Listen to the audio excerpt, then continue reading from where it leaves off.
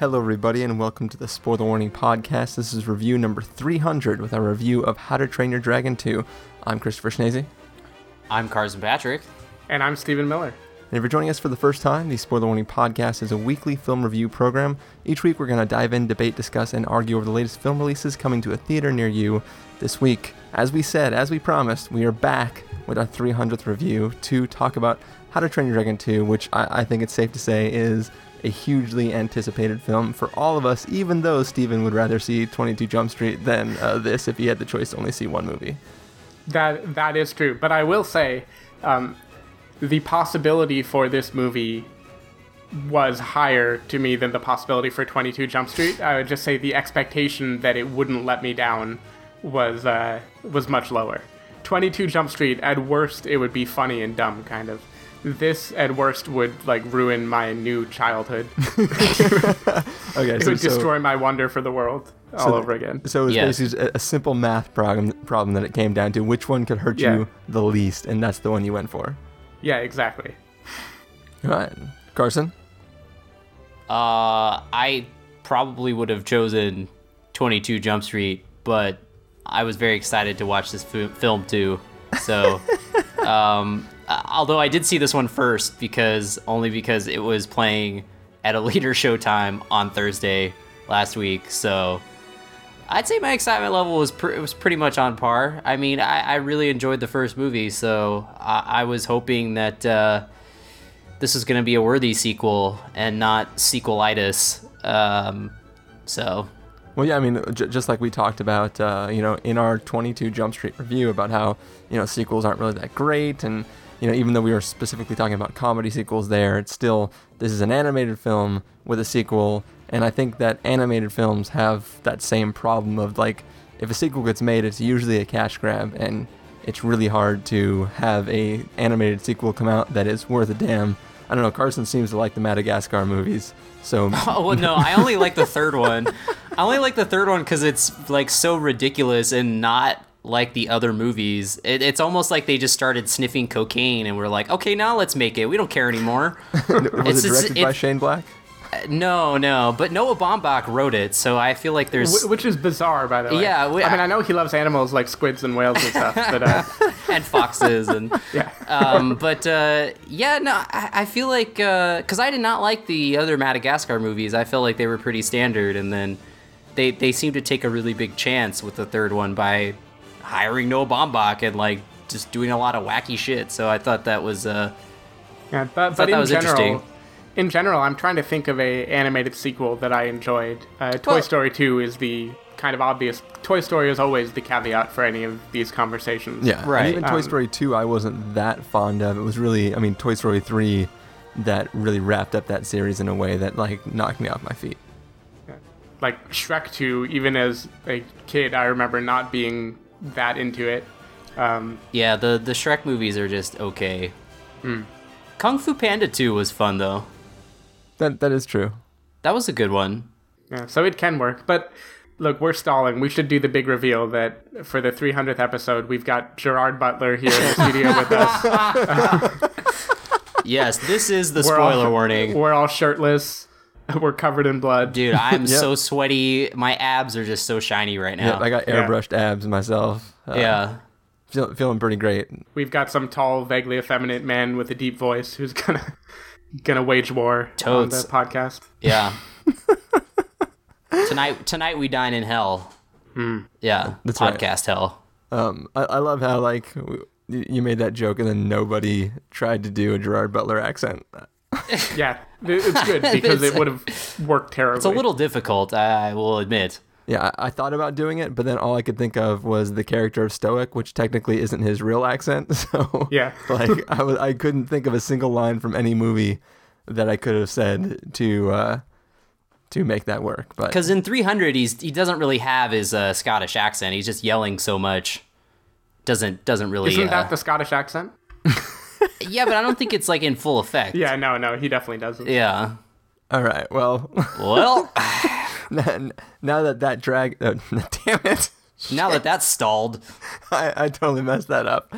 I was gonna make a joke about the joke not soaring. So we're Oh, talking it about was- a movie. Oh, I was thought it? you were going dragged on Yeah, versus like dragon. I thought you were gonna say it's dragon. No, see, like that's.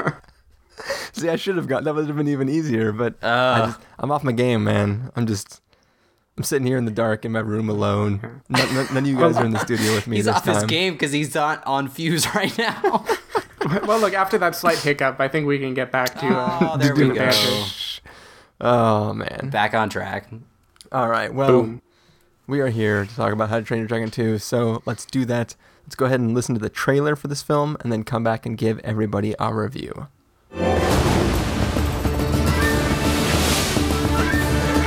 Come on, bud.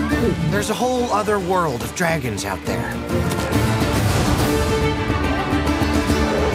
Unbelievable. What do you say? What should we name it? Itchy Armpit it is. I bet you think you know a lot about dragons. Should I know you? No, but a mother never forgets. Every dragon has its secrets. I'll show them all to you. Did you know about this? That's your mother? Now you know where I get my dramatic flair. He likes you. Something is coming. Something you've never faced before. What's down there? I alone control the dragons. Drago Bloodfist is a madman. I'll bloody his fist with my face if he tries to take my dragon. Dad, there's something you need to know. Oh boy. I know what you're gonna say. You're as beautiful as the day I lost you. We're a team now. Now what do you want to do? Drago's coming for our dragons. We have to stop him. Together. Don't worry, bud. I'm not gonna let anything happen to you. You have the heart of a chief That's my boy! and the soul of a dragon. Ah, you know that doesn't wash out. Cut them down! Dragon Rider's coming through.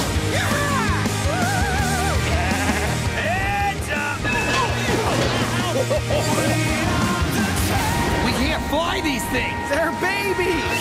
They don't listen to anyone. Take him down, babe! Come on, bud. Hold on. Distract the alpha. Have a nice flight.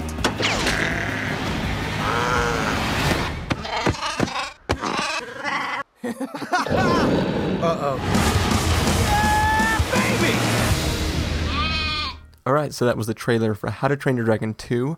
This is obviously the sequel to How to Train Your Dragon 1. It's been about 5 years or so, and, Burke is enjoying a nice, happy life of everybody having pet dragons and doing dragon things and having dragon sports games and having all this awesome time. And Hiccup is off, mapping the world with Toothless and finding all these new places and trying to discover new stuff. And during the course of these discoveries, he learns about another person out there who may have some sort of influence on dragons and may become a threat to Burke in the future if nothing is done to stop him. So, Carson, why don't you start us off and let us know if this film ended up working as well as the original did for you, or if it just dragged on.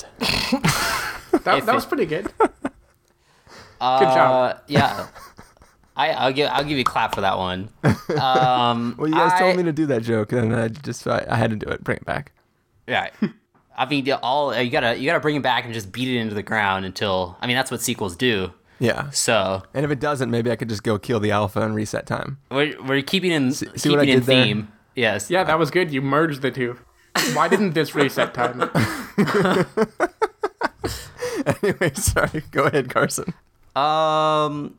Yeah, like I mentioned, I very much enjoyed How to Train Your Dragon. I think it was definitely by far, still is, DreamWorks' best animated feature.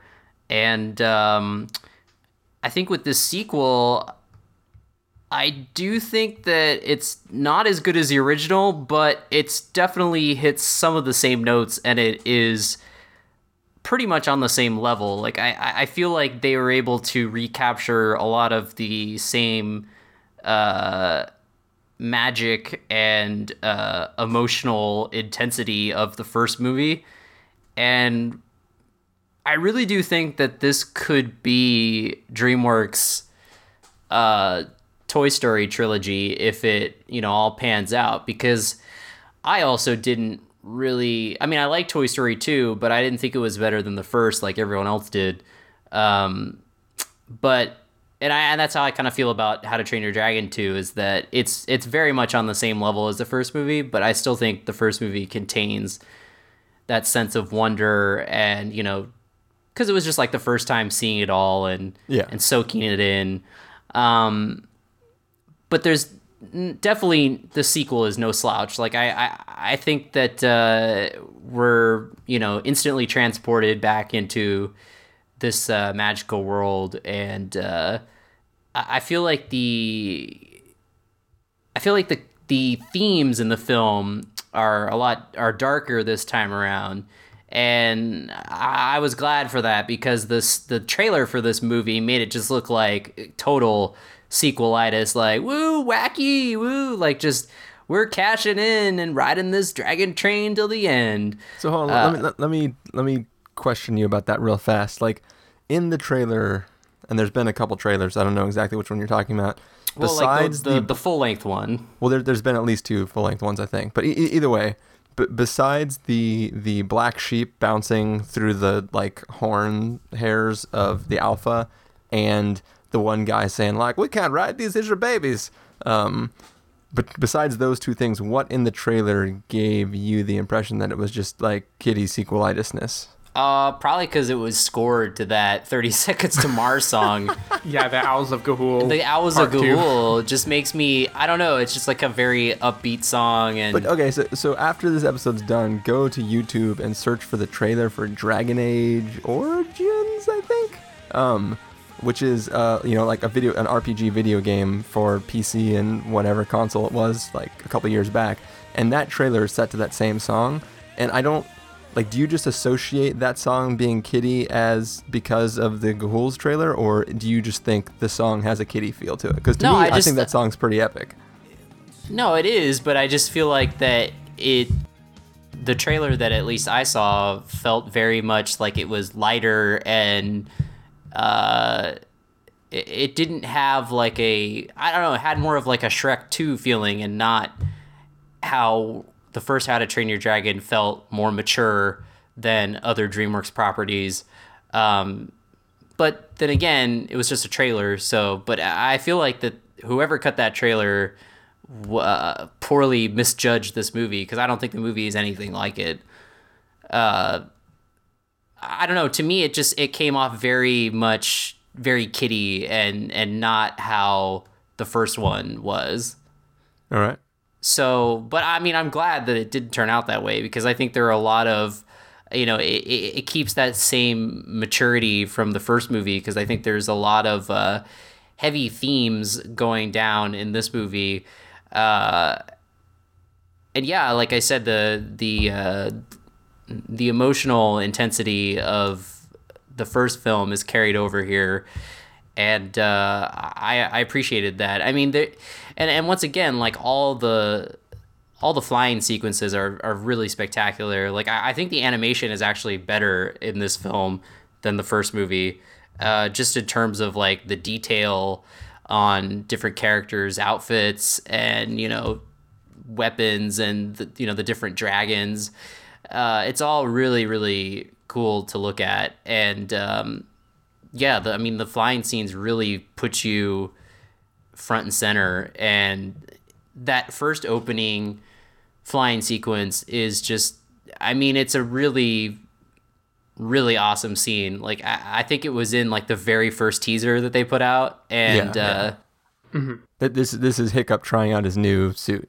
Yeah. In the beginning, and and they're playing this like Jonesy song, and you're just like, oh god, you're just done. Like this is just you can't help but feel happy about it, and yeah, it's just I was glad that the movie achieved some of the same, or it was able to recapture some of the same magic as the first. Like I said, obviously not as good as the first movie, but I feel like it's definitely a worthy successor. It didn't feel like they were trying to just make a sequel because the first one was a hit. Like, it felt like they were actually like putting effort and thought into making, you know, a good film and a movie that, you know, not only that kids will enjoy, but adults will enjoy too. And all the voice work is really great. And like the new characters, the only thing that I kind of, only criticism I kind of had was the villain in this one is like pretty flat. Like, he doesn't the really... Blood Diamond dude? Yeah, Jaimin Hanzo is the voice. I pronounce it Digimon. Oh, okay. Just kidding.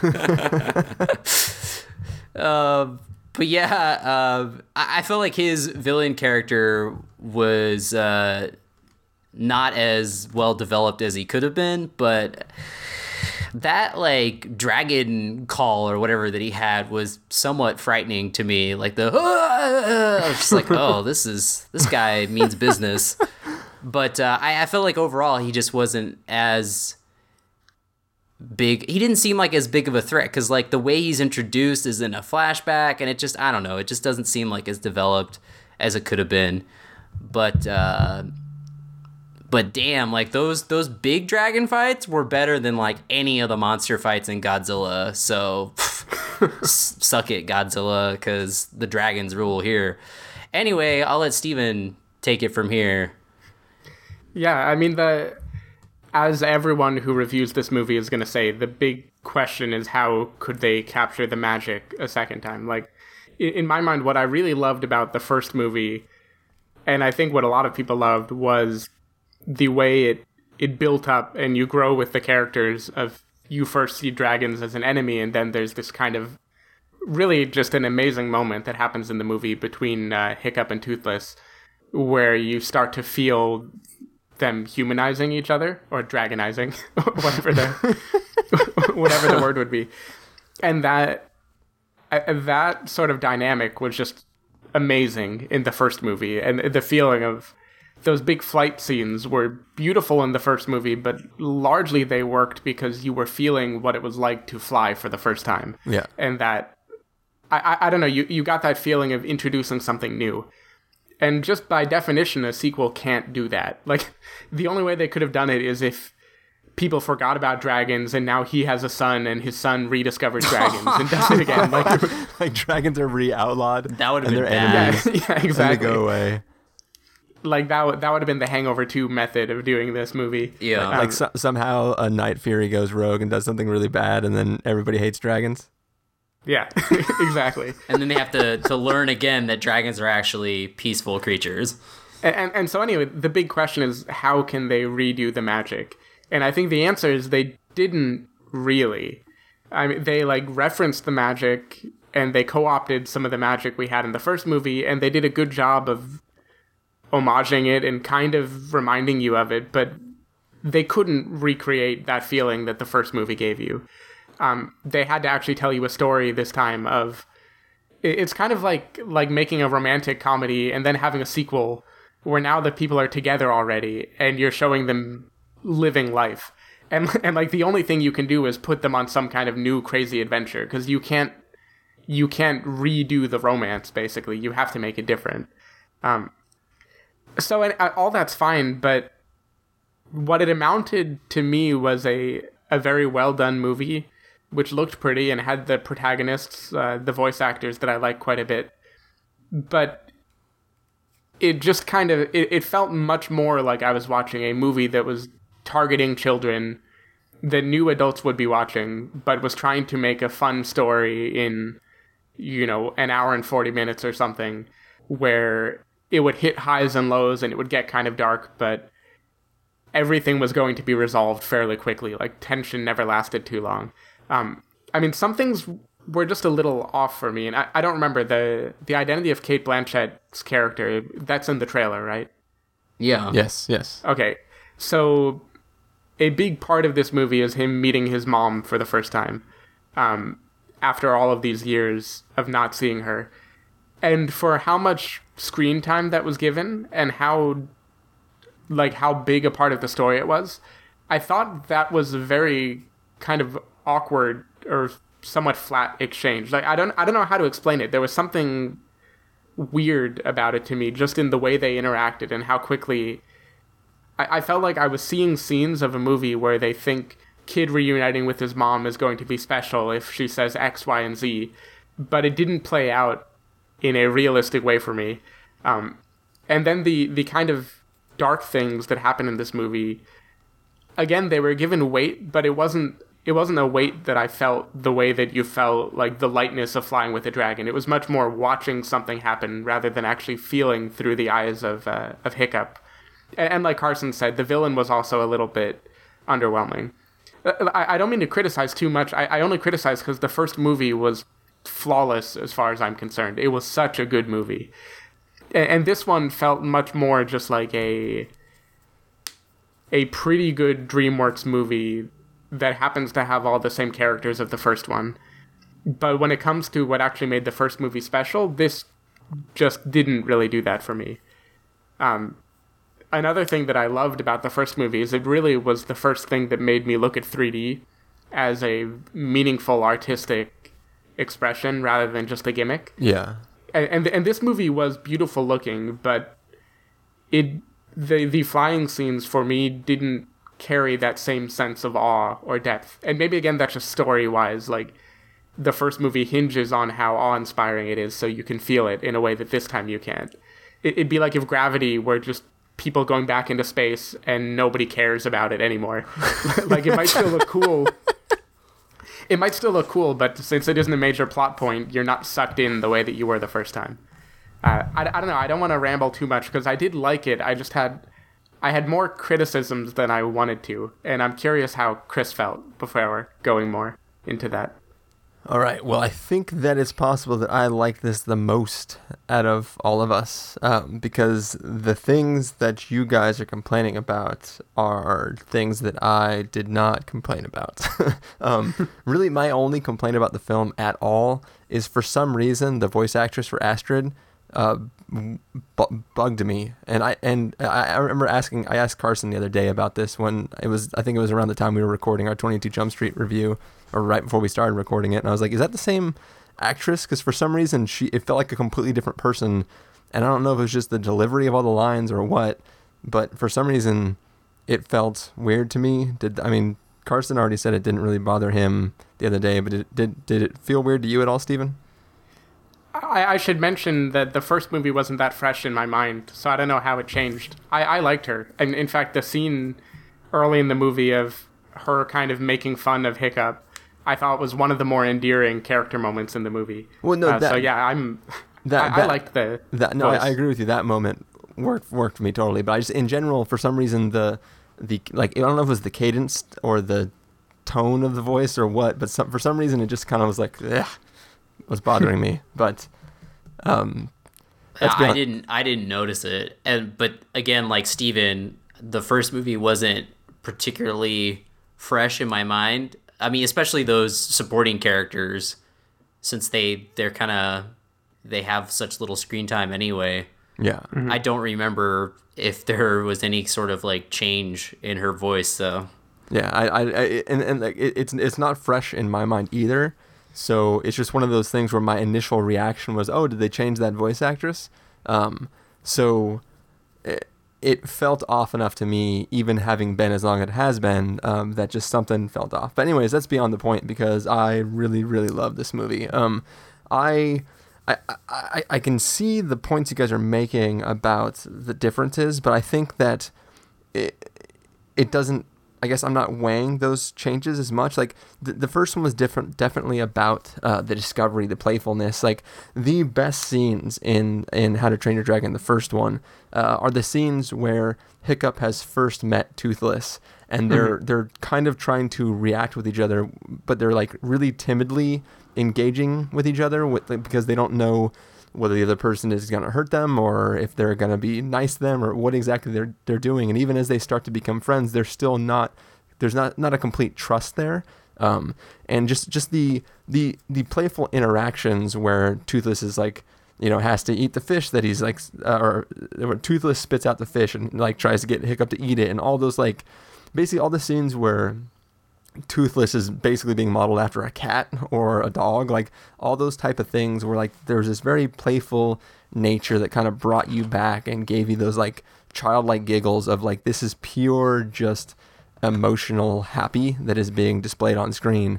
And then also you have like, the big hero's journey type story that's also being thrown in there. But a lot of How to Train Your Dragon 1 was the awe of what you're seeing and the emotion that you're feeling between these two characters. And I think that in this film, How to Train Your Dragon 2 is a bit more mature, but it's also a 5 years later look at these same characters. I think that feeling and that awe still carries through.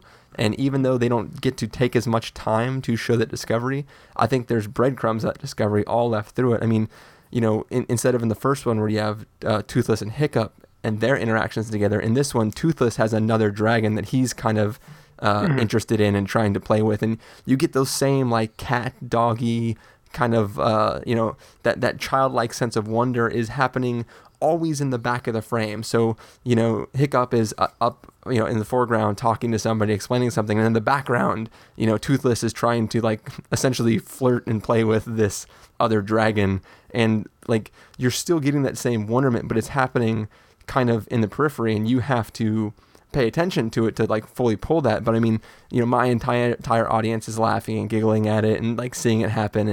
And there's just a lot of care that's being taken to make sure that stuff is still in the film, even though the film as a whole is a lot darker story in general. Beyond that, like just the like in Hiccup is a lot like the character of Flint Lockwood from Cloudy with a Chance of Meatballs. Like he's basically an inventor and a very timid guy who has to kind of use his inventions to overcome things. Like that's kind of the that's the like archetype of that character. And like in this, he is advanced so far technologically, and they don't spend a lot of times where he has to like explain how like I twist this little thing and it does this, and then try to explain like I haven't, he's not having the like spray on shoes where he's like explaining all the devices. He just uses them in an interesting way where you can see how it's been 5 years, and in the 5 years of time, he has put time into figuring out how to, help Toothless's rig as he flies, and how to create his own wingsuit so that he can fly, and the like flame sword with like the dragon gas stuff, like all the sick ass inventions that he has, that all are big little, they are little things that show in a big way like who he is as a person, and like how that character, even though he's much older now, is still sort of that same guy.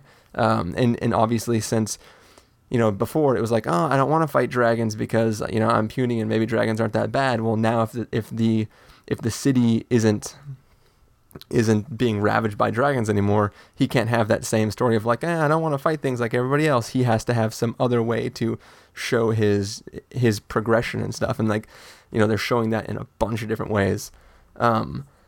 You talked about, Steven, you talked about the 3D, really like that being your first real crazy 3D experience where you felt like, no, 3D makes sense and it's artistic and it's not just a gimmick to raise the ticket price. But I think like literally I was halfway joking with, Carson back before we recorded 22 Jump Street again, that like every single shot of this movie I want as like desktop backgrounds. Like this is like it's like Prometheus, where it's like all those opening shots of the planet, you're like, this is freaking amazing.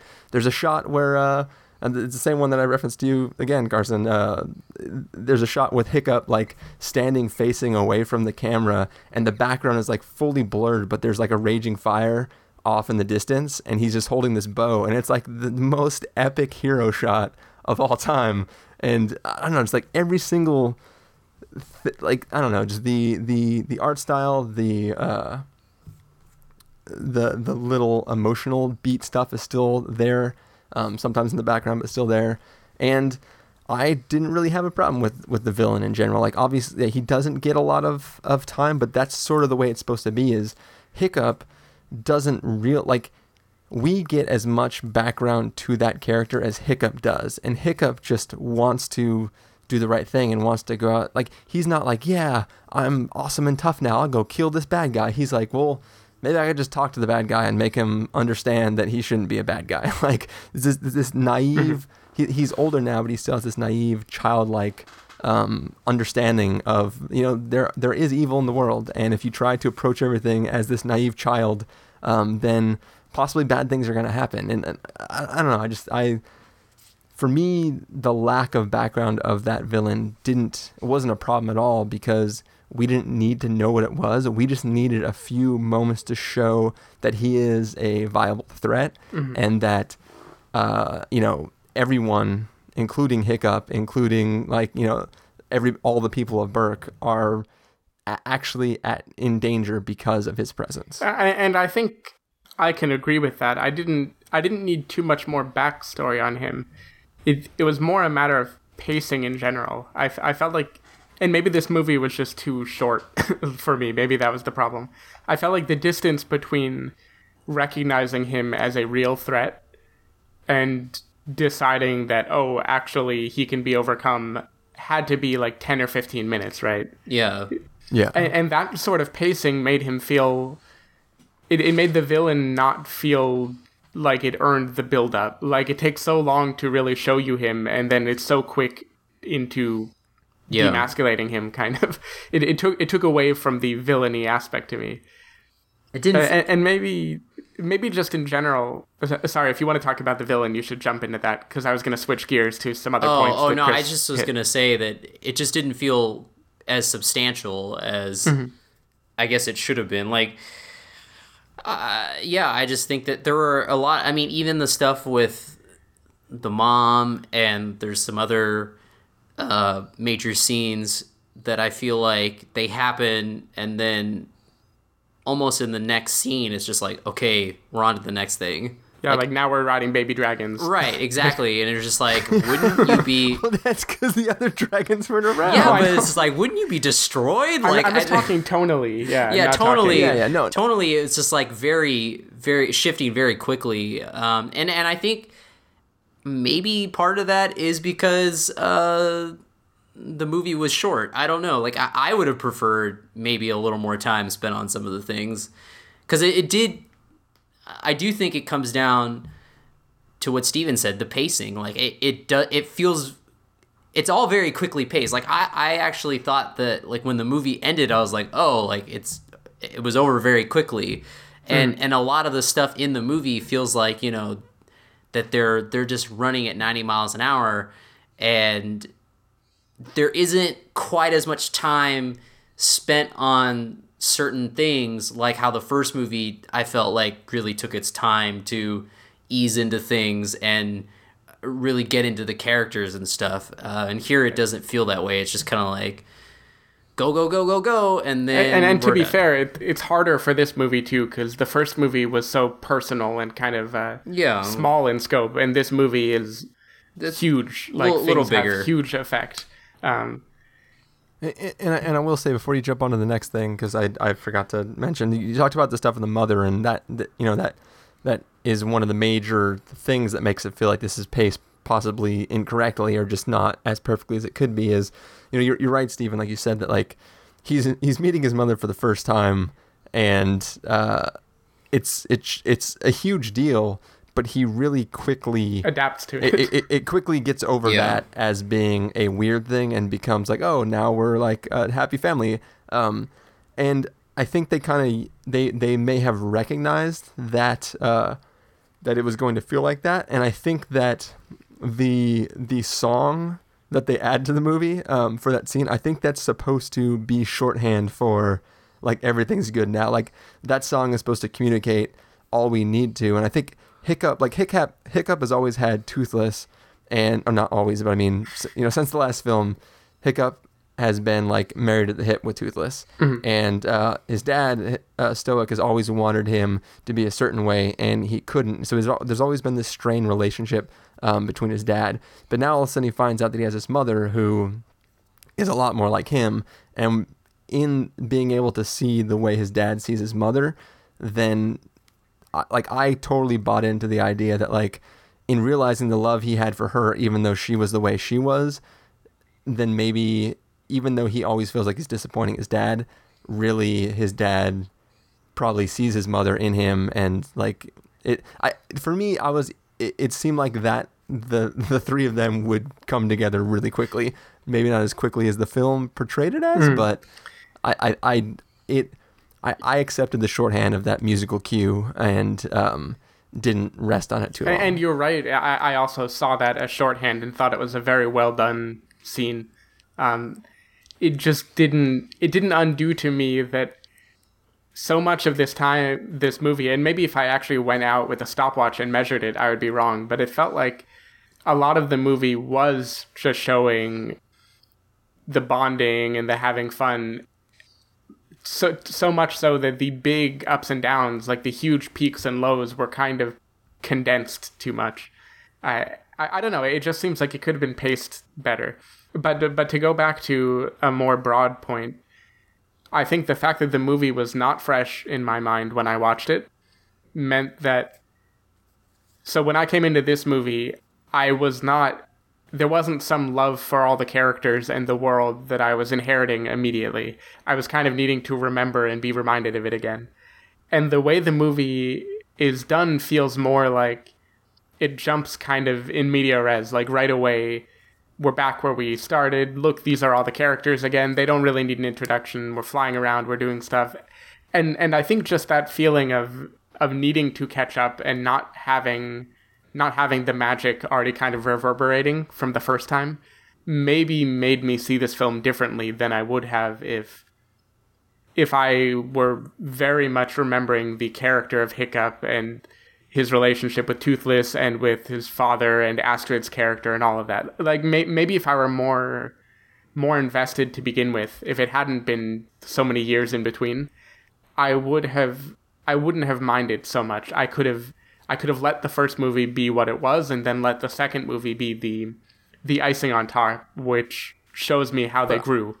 I think though, just sorry, I don't want to cut you off, but I think that the opening to this film is plotted exactly for you and this concern that you have, because it starts off with like, fun dragon game. Aren't dragons awesome? And Stoke's like, yeah, dragons are awesome. Like, love this place. And then like the other guy, I forget his uncle, like Hiccup's uncle or dad's friend or whoever the hell he's supposed to be. He's like, where's Hiccup? And then smash cut to Hiccup being himself, getting those moments where he gets to you kind of get to re-experience the bond that he has with Toothless. And then Astrid shows up, and like, the scene that you said that was like one of the most endearing scenes of the film happens right there too. And it's like right from the beginning of the film, we start with, yay, fun, dragons are cool, aren't you glad you're seeing another dragon movie? And then cut to like, but before we go on, let's remind you guys how this movie makes you feel, and then continue the film. The only way I can explain it is when the movie started, I felt like I was watching something fun and wishing I were involved in the fun. And I was to a degree, but it was more like, oh man, I should really be into this right now. They're clearly like, I'm supposed to be picking up where I left off. And I just I couldn't catch up to it, I guess. And maybe to go along with that, I think when you take the two movies together, you can see huge character growth in Hiccup. I'm not sure in this movie, if I start from the beginning to end, I feel a journey that he went on as a character. Yeah. Maybe I'm not explaining that correctly, but I definitely didn't feel like, look where he is now, look at how this is an evolution of what he had been before. It just felt like things, cool, very well done things, but still just things were happening. It didn't feel personal to me the way the first movie did. I think the problem is that like we join the film after he's made the journey. Like it's almost like some of this journey has been made in the 5 years between the films, in story mode. But then also there is an arc for so there's something that is wanted from Hiccup from the story, and when he gets it at the end, there's sort of no choice but for that to have been accomplished. Like he is not, he's more thrust into the situation than gets to experience the change of wanting to be in that situation. And I think that might take away from sort of the journey aspect of it, because it's literally like, like I can't think of an analogy that would not be directly spoilerish, but let's just say that it's like, like if I said I want you to drink this drink that's really good, and you're like no, so I put you in a tank with no oxygen, and your choice was to only to drown or to drink away the liquid until there was oxygen in there. It's a really good analogy. I know that doesn't make much sense, but I think you know what I'm getting at. No, it isn't a personal choice anymore. We're talking about the sex scene in the movie, right? Yeah, exactly. Yes. I see what you're saying. And the thing is, I almost feel bad criticizing this because it could have largely had to do with my mood. I think, so I saw this in the theater with very few people, none of whom were children. Right after you watched that abortion comedy. Not back to back, but shortly thereafter. I watched this. This is going to sound funny. I watched it in a 21 plus show of this movie. So there were 0 kids, and it was kind of a late show, so there wouldn't have been anyway. There were maybe like 10 people in the theater, and so I didn't get the energy of being surrounded by people where maybe if I wasn't clicking, they would have kind of pushed me into it. The way that these movies kind of can, where even if I hadn't been in the first movie, hearing the way the kids are like astonished at the scenes would have just like melted me, right? It would have immediately reminded me of, look, this is a great kids movie, and I can feel it too now. And without that first part of feeling the excitement and being able to sort of click, even if the movie didn't click me in right away, I think that kind of made it just was, I wasn't rolling with the movie the way I should have been. It was like I was watching things play out, but I never completely synced up with the characters, I don't think. Yeah. Well, to my semi counterpoint would just be once again, this is something I told Carson back, I think after we were done recording our 22 Jump Street review. But my theater watching experience was, to my right, a gaggle of young women. Mm-hmm. I think it was either an older sister or a mother and daughters or sisters, talk through the entire trailers and through parts of the movie. The kid in front of me kept putting his arms over his head and back like onto my knee. Mm-hmm. And instead of being like a normal human who's like, oh, I touched somebody, I should move my hand, he would just like dead hand it. And I had to move my knees so that this like weird kid isn't touching me. Up. And then the kid behind me would just kick my chair and like, not like, oh, oops, I bumped that, I'm sorry because I'm dumb. He would like put his foot on the chair and then go and just push, or he'd want to adjust his seat and his feet didn't touch the ground. So he'd put his feet up on my chair and shove himself back up to get a better seat in his seat. And somehow I didn't walk away hating this movie. Like I was able to put all that away and ignore it. And the guy like up and to the left who kept picking out his cell phone and turning it on and looking at it. Oh, man. And somehow I still was able to like vibe off this film and really enjoy it. Maybe that was the kids' way of saying that they didn't think it was as good as the first movie. Maybe. Or maybe that was the younger brother of that kid who was talking through the trailer for Edge of Tomorrow. And he's like, this is what you get for talking about my brother on your podcast. Yeah. Or maybe the kids, the only lesson they got out of this was that the little ones don't have to listen to the alpha. Right, exactly. The baby ones just do what they do. And, they do whatever they want. Yeah. Like, I want to be like them. Touche. Anyways, what were we talking about? How to Train Your Dragon 2. Children who suck. No, did I cut somebody off? I thought, or was that? I don't earlier? think so. No, I mean, okay. You were just giving a counterpoint, and so that's true. So you didn't need the perfect conditions to enjoy the movie, right? Yeah. All I can say is, if conditions had been a little different, I can imagine watching the same thing and vibing off it 100%. Like, especially if I had a younger sibling or if I were a father. But thankfully, I'm not yet. But if I were, I would love this movie. Like, don't get me wrong. On the curve of kids' movies, this is great. It's definitely a wonderful kids' movie. Just the absence of that the first movie had this magic thing that could reel me in despite not being the target demographic. Maybe I was the target demo. I don't know. This just didn't. This, I couldn't watch it without that implicit caveat of this is a kids movie meant for kids, therefore it'll be short, it will compress things. The lows will be low, but they won't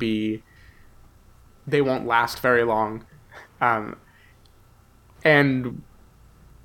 I don't know, the need for that caveat makes me a little sad for this movie. It makes me sad for this movie too. Yeah. Does anybody else have any other comments about it? No, I mean, I don't get me wrong. I really, really enjoyed the movie. And I think that, I'm glad that it was a success and not just something that felt unnecessary.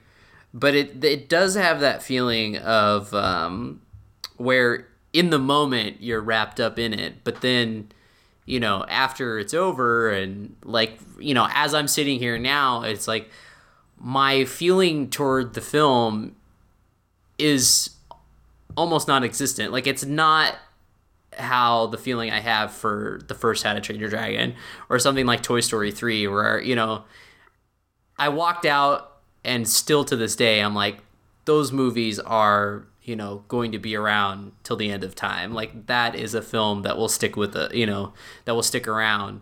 And that's probably due to the fact that, it is a sequel. And as much as they, are able to rebottle some of the magic, it's still not going to be as good as the first time.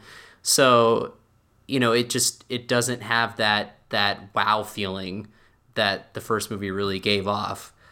And I think that's just like the one element that's holding it back to being just, this is, a new classic or something. But maybe with How to Train Your Dragon 3, it'll be like the Toy Story 3 of this trilogy, and it'll just, blow the other two out of the water. I don't know. Well, I will say also that that my love for this film is mostly from a moment to moment, just feeling and vibing off of their presenting of the information, not necessarily on the information itself. So it's not like I'm walking away going like, oh yeah, this story was like so great because of this and this and this. It's really like individual scenes of brilliance. I mean, Hiccup and Toothless on the little cliff overlooking the new world and their interactions together. The scene where he first meets his mother, but she hasn't revealed herself to him, is an incredibly badass scene. Like, just the way that she appears. Yeah, that was cool.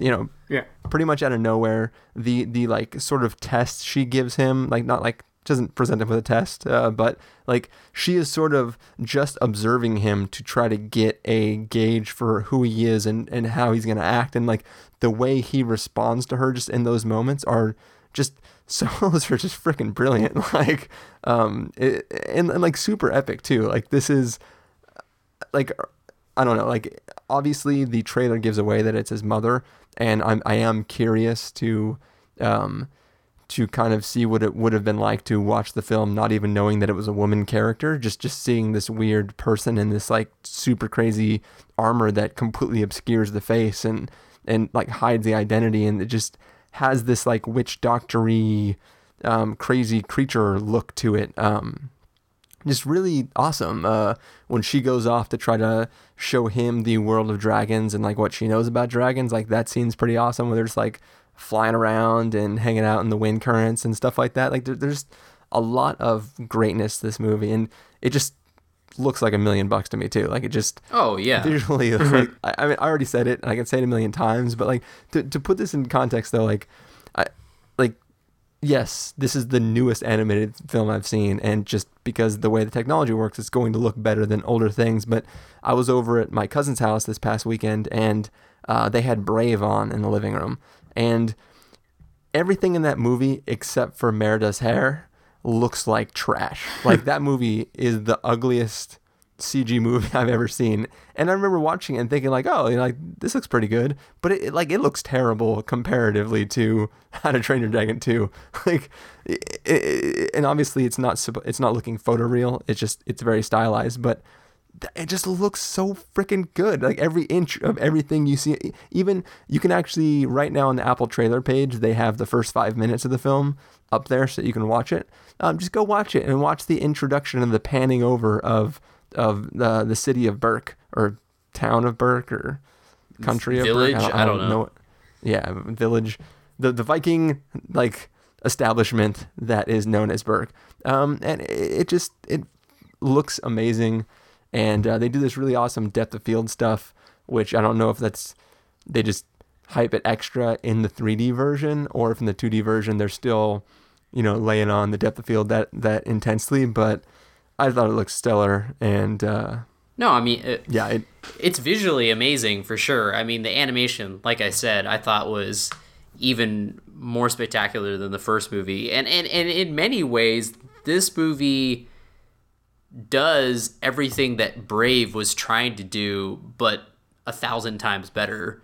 Mm-hmm. I feel like they kind of have similar themes and a similar story, but it does everything much better than For Brave the record, did. This was much better than Brave. Yeah. I will certainly give it that. Yeah, and I just thought I do think there were a lot of similarities, so I'm glad you brought that up because I forgot about that, but I think there are definitely some similarities, and this movie tackles them, executes them a lot better than Brave did.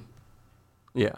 And also in terms of animation, like this is like night and day, I feel like, compared to something like Mr. Peabody, which was also DreamWorks that came out. And Sherman, yeah. Yeah, don't forget Sherman. I can't forget Sherman. But yeah, Mr. Peabody and Sherman, which was also a DreamWorks release this year.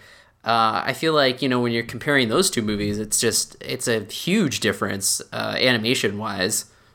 Yeah. So. Yeah, I can't disagree. I mean, the movie looks amazing. I would be a fool to criticize it for that. It's definitely a great-looking movie. Yeah. Well, I think that probably brings us about to. Oh, do we want to have a spoiler section real fast, just to talk about the one big thing that every podcast is going to have a spoiler section to talk about? Sure.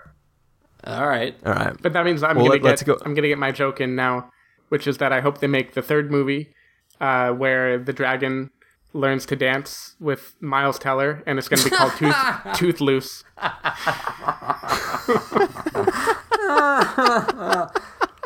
Oh, I'd watch the shit out of that. That's terrible. That sounds like a Madagascar 3 route right there. Speaking of, I was gonna make this comment when we were talking about Madagascar earlier, but then I didn't, and I didn't want to bring it back to us. But since you just referenced Madagascar again, I'm gonna do it now. I hate myself because they showed the stupid trailer for the penguin offshoot. Yes. And don't confuse what I'm saying. I don't want to see that movie. But no, I think you do. The scene where he starts eating the cheesy puffs and just the way it kept cutting back to him, and he had more and more cheese on his face, and it was just dude, that shit was hilarious.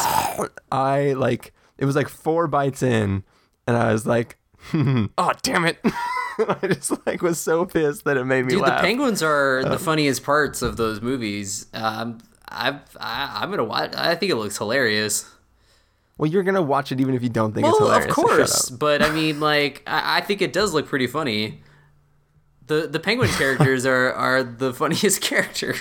They're the wackiest. Sorry for the digression. I just had to get that off my chest so I could feel a little bit better about it. But anyways, so we are gonna close up the show now and get to our verdict. Then tell everybody where they can find us. Music will fade in, and then it'll fade out, and we're going to have a short spoiler segment. So let's go ahead and do the verdicts now. Carson, if you're going to give this a must-see, a reckon with a caveat, wait for rental, pass with a caveat, or a must-avoid, what would you give it? I think I'm going to give it a very heavy recommend with a caveat. Caveat being, I don't know, it's not as good as the first movie, but I feel like feel like if you were to like pull me right as I exited the theater, I would have said must see. But I feel like after after a week has gone by, like I feel like I just don't have as much enthusiasm for it as like I would the first movie, where I was just like, I mean, people who've listened to the show know, because like that the entire rest of 2010 was all like, have you seen How to Train Your Dragon on every episode. So like I feel like How to Train Your Dragon 2 not going to be that high of a status where we're constantly referring to it again. So that's why I feel like I'm going like I'm on the cusp, but I think that, I really enjoyed the film, and I think if you enjoyed the first movie, probably going to enjoy the second one. I don't think it is unnecessary, but I do think that, it has its flaws in that it doesn't quite take its time as the first movie did, and it just feels like it's paced very quickly, and yeah, I mean, the animation alone, though, is worth seeing on the big screen, so that should be the ultimate reason to go see it. All right, Steven. Yeah, I am in the same boat, giving it a very strong recommend with a caveat. The caveat being the same one I've been mentioning throughout, which is that this is much more so than the first movie. This, in my mind, needs to be judged on the children's movie scale. It's really beautifully done. I can appreciate what they did with the characters and how they managed to make a fairly big, compelling story out of the original. But at the same time, it didn't capture the magic for me that the first one or a Where the Wild Things Are type movie did, where it just pulled me in with wonder. I didn't get that going into this movie. And even if you do love it, I imagine, like Carson said, I don't think this will be the sort of game changer at the end of the year that it was in 2010. Like, I think the Lego movie is worlds away better than this movie. Way better. Yeah. And which is fine. You can't always be completely innovative. That would be ridiculous. Like, you've got to also give the kids what they want, a big story that shows them what happened to the characters. But so are you saying that not everything can be awesome? No. Oh, yeah, that's true. Everything is not awesome. You got to have a couple Mr. Peabody and Shermans in there. So yeah, that was the second verse of the Tegan and Sarah song, is except for Peabody and Sherman. Anyway, strong recommend, but unfortunately there is a caveat. How about you, Chris? Well, while you guys are all sitting in the same boat, I'm going to stand off on the shore, say a little prayer for you guys, and shoot an arrow in your boat and catch it on fire. Which is also a 300 callback. Yeah. Because I think this is a must-see. I mean, this movie's freaking awesome. Not as awesome as the Penguins of Madagascar, obviously. It's at least like 20 times better than Peabody and Sherman. Oh, well, of course, I mean, yes, to put things in perspective, I did see the original How to Train Your Dragon in theaters 4 times, and 3 of those times I was dragging people to make sure they saw it. You were dragging them. Which is the same amount of times I saw Inception, which, if you guys remember from this podcast, is like probably my favorite movie of all time. Mm-hmm. So, yes, this one, I haven't already made dates to drag people to go see How to Train Your Dragon 2. However, I have told lots of people, go see How to Train Your Dragon 2. I don't know if I'll catch it again in theaters just because, time constraints and stuff. But I did love it. The things that are in the first film that made me love it are present in this film. Maybe the pacing has a little bit of issues. Maybe it's just not a perfect gem of a film, but it has these moments of pure awesomeness, pure epicness, pure heartfelt stuff. Etude. Way to undermine that statement.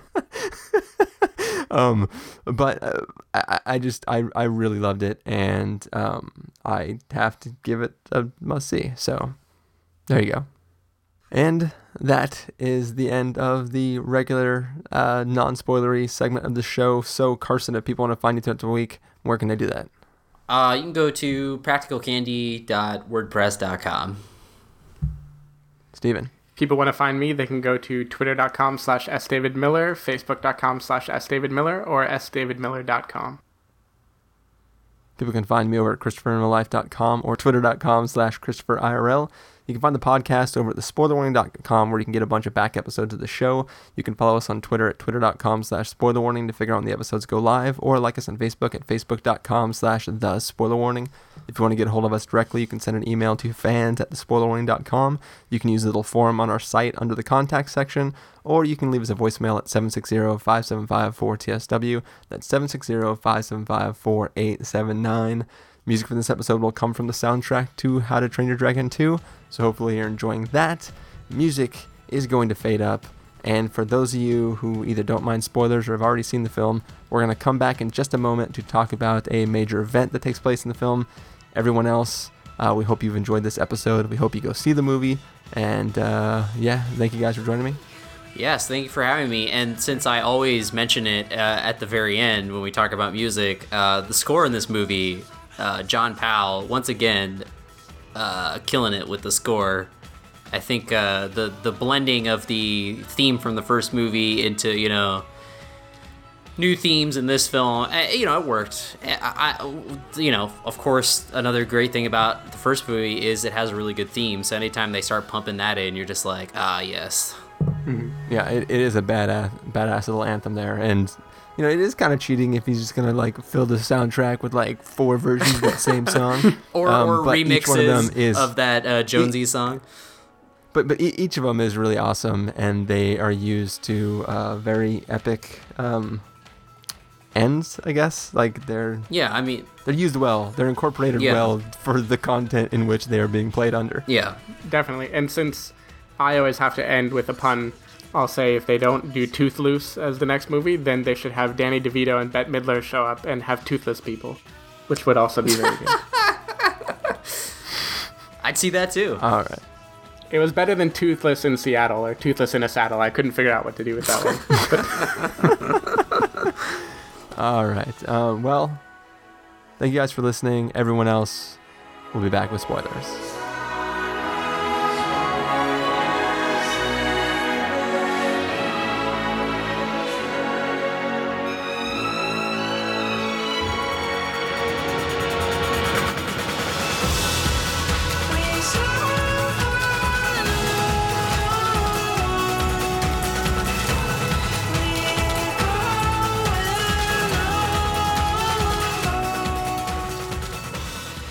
Okay, so you are currently listening to Spoiler Territory. This is after the regular podcast. We're going to get into one major extreme spoiler for How to Train Your Dragon 2. So if you're listening and you haven't seen the movie or you care, shut this off real fast now because dangerous spoilers are coming. We're going to spoil this bitch. Yep. Yeah. And so the big thing to talk about is that DreamWorks was brave enough to take out Stoic. Yes. Stoic is G-Buds. no more. He's so sad now. Poor G-Buds. Poor G-Buds. Yes. And so earlier I referenced a gaggle of girls that were in the seats to my direct right during the film. One of the girls turned to the older one, either the sister or the mother. If on the off chance she's listening, she's very happy right now that I confused her with possibly being the daughter. But the younger one turned to the older one and said, "So is the theme of this movie trade your mother for your father?" Yes. So, what do you guys think of that act? I'll start off by saying what I told you after 22 Jump Street was I'm shocked they released this film on Father's Day weekend.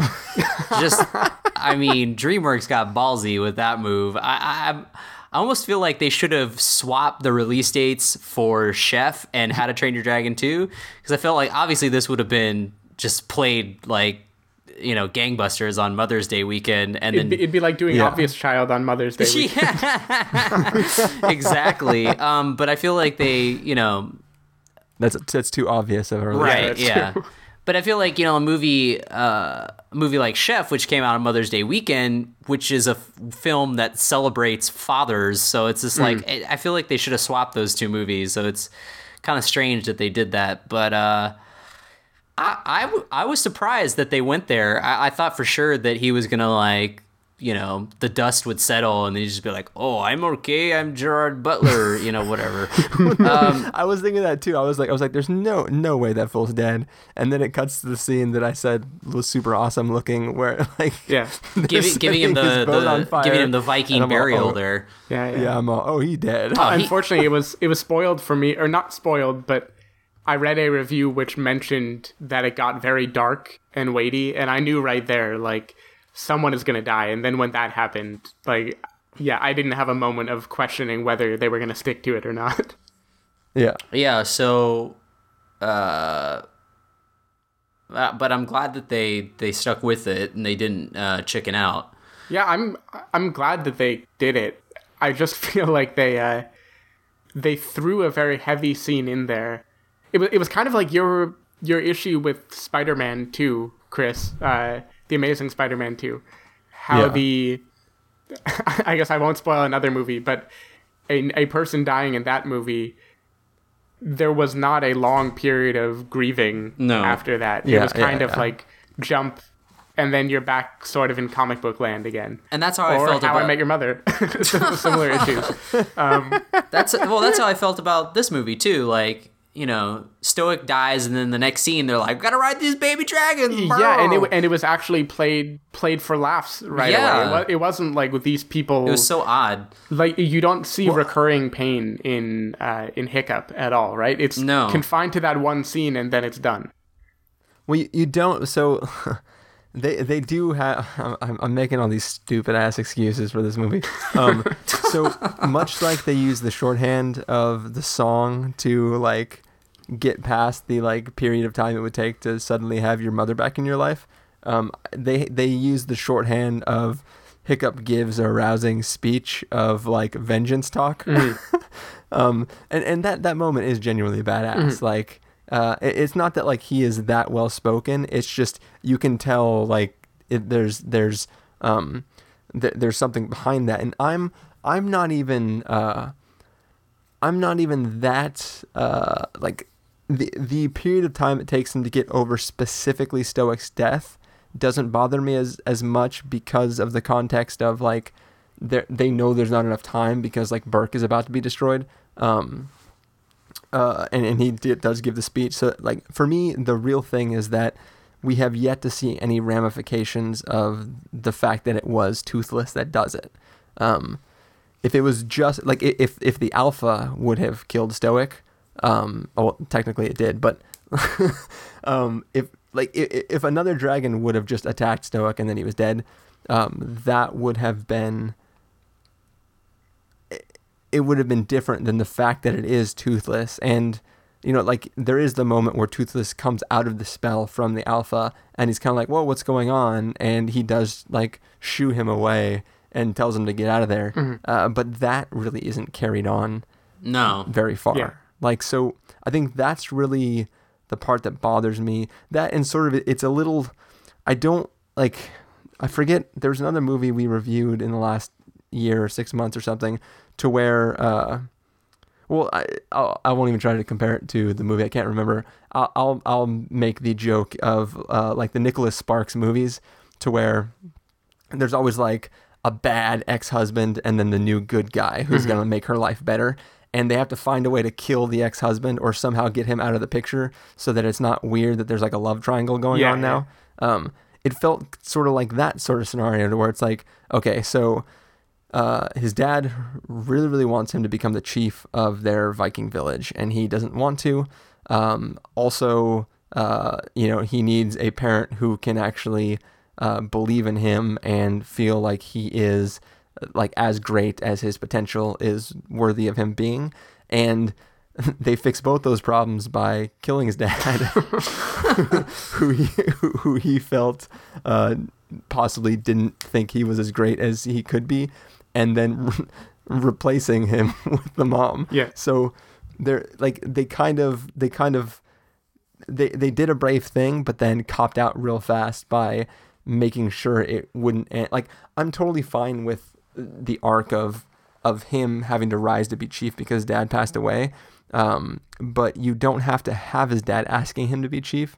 And like, it makes more sense if he rises up, not out of necessity, but out of like, just it comes upon himself to feel like I'm going to go on in my dad's wake, not like my dad deemed me that I have to, and now I'm not going to. Yeah, I almost wonder if it would have been stronger if the mom character wasn't his mom. She was just some like badass dragon protector, and then his dad died, and he just kind of had to step up and I'm a man. To the streets. Yeah, he had to step up to the streets and be a man. And sort of take over. Like, he was immediately thrust into the role of chief, and he, decided to, I will definitely take it on now. Yeah, I don't think I even minded any of this so much as in the movie I would want this to be that pivotal scene happens, his dad dies, the dragons all leave, this guy is controlling everyone, including Toothless, and then time goes by. You don't have to show it too much, but time goes by and the guy is like wreaking havoc. Yeah. And then after a period of needing to gain strength, then he comes back and rescues people. Instead of what it was is... So basically, to go back to the Spider-Man analogies, you have the older Spider-Man films where he literally loses his powers and he has to get them back. Dude, he spent... I just need him to dance on tables and talk about High for a little bit. But then... Yeah. How to Train Your Dragon Rises. Yeah. No, but it wouldn't need to be to that degree even. It would be something where you would then feel the magnitude of the villain and the deepness of his sadness and how hard it is for him to rise up and be chief. Yeah. Instead, all of this happens in the span of, even in movie time, what would it be, like an hour or two? Like it just... It feels even dead. less than that. I'm sad. He's gone. Yeah. We're coming back. The guy's about to attack. We stopped him. Hooray. The end. Right? It just didn't... It tried to have big themes and deep themes, but it didn't carry the weight that I would have liked it to carry. Yeah. And it could have done that even with its short runtime, if it just kind of plotted things a little differently. Yeah.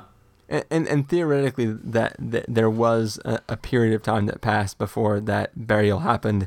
It wasn't like just push rocks on top of them and then go. Like, I'm assuming there was there's a period of time that took place before that happened. Just giving them the benefit of the doubt. Just they took another shorthand and skipped to, in case you didn't think he was dead. But I don't know. But do you guys agree that it may have been stronger had his mom not been his mom, and then so that they didn't just like swap one parental figure for another? What actually would have been really interesting, but far darker than I think they would have ever gone to, is that if, since the mother has the same skill that Hiccup does, if the guy didn't have control over an alpha, but had control over her, and that she was actually... That would be dark. Not like under his control, like through hypnotism, but like he was basically just that bad of a dude and was making her do all this stuff, and she didn't even know that Hiccup was her son, and she kills Stoic, and I think there's that would have been crazy. That would have been super dark. Yeah. It could potentially be pretty epic. It could have. Just say that's like that's like way heavy for DreamWorks. Yeah, that's encroaching on like Toy Story 3, them entering the incinerator. Yeah, that would have been cool though. Like I feel like maybe that would have been different approach to the, I don't know, but I think it would have been. I think it may have been a little bit stronger had she not been his mom. Yeah. It at least would have made room for the rest of the story to flesh out a little bit. Yeah. If you didn't have to have all the bonding moments. It could just be her showing him how to do stuff, and he's all like, "Oh, sweet, like a dragon protector like me or something." Well, what they could have even done to back up from my ultra dark take on it and to just skew a little bit towards Carson's take is if it's still his mother, but he doesn't discover that until Stoic sees her. Oh, yeah. So he meets her. She's like, "Oh, wow, you're good with dragons too. Oh, you mean you're not trying to kill dragons? Hey." And then he goes, "Hey, there's this bad guy." And she's like, "Oh, is it this Drago, whatever his name is?" And then they team up. And then he's like, Dad, I found somebody to help us. And he's like, "Oh, my God." And he like realizes that it's her. You're as beautiful as the day I left her. Yeah. Also, why did she never go back? I didn't understand that. Because she thought it better to stay away. Yeah, she thought it was better to stay away and she be just with had the one dragons. of these crazy ideas. Yeah, well, she knew that she was going to rub off on her son and that her dad, her husband. Sorry. Oh, Steven. Ignore that reaction. I can't now. It's out there, bro. She knew that her personality yes. would be picked up upon by her son, and that her father that her husband, his father, being not so keen on the idea of being friendly to dragons, would then feel the same way about the son that she thought he felt about her, even though that was just her way of understanding the events that took place in the short standpoint. Mm-hmm. So, yeah. Anyways. Yep. Moral of the story is, dragons are nice. Dragons are nice. They are cool. Watch out for the alpha. Yeah. Yeah. Whatever you do, don't kill the alpha. Yeah. Because these two guys don't want to watch this movie a second time. No. I would be happy to watch the movie a second time.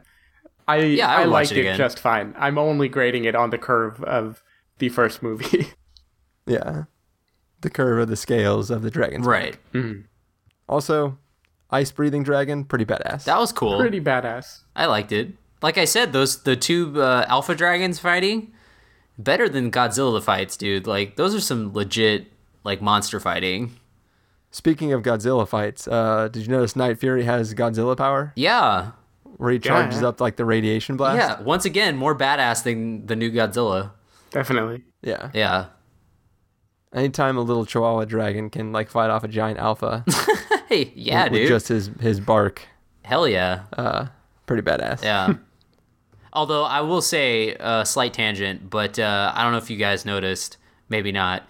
In the trailer, like, anytime Drago Blood Diamond was all, "Cut them down!" Like, the way they cut that in the trailer, seriously, the first time I heard that, I thought he said, like, "goddamn down!" And I was like, whoa! It's like, whoa, that is, oh, wait, he said DreamWorks is getting dark. He said cut them, okay. But in the movie, it didn't seem as, like, harsh. I think it was just the way, like, that hard cut into cut them down just made it sound something that it wasn't. Oh, Drago Malfoy. Yeah. Also, real fast, going back to that Drago guy, whatever his name was, you guys, like, I thought his backstory was badass. Like, I didn't go into it too much because it's semi-spoilery, but just the idea of these people getting a council together to talk about what they're going to do about the dragon infestation. This guy showing up being super dark and just like, hey, I can control the dragons. Yeah. Come with me. And they're like, ha ha ha, no. And he's like, fine, then burn. And then just flame comes pouring in from the roof and like everyone dies. Yeah, it's pretty badass. Like, that was a baller move. Dude, that's like epic to the extreme. Like, in a less I was baller move, I need to run right now. So I've only done this once from a dentist appointment during a podcast, but I have to be somewhere before it closes at 9 p.m. All right. Keep this in the podcast, by the way. Okay, yeah. All right, we will. But we're going to end the podcast with that statement. Awesome. So thank you guys for listening, and we will catch you later. Catch you later. Bye. Uh-oh.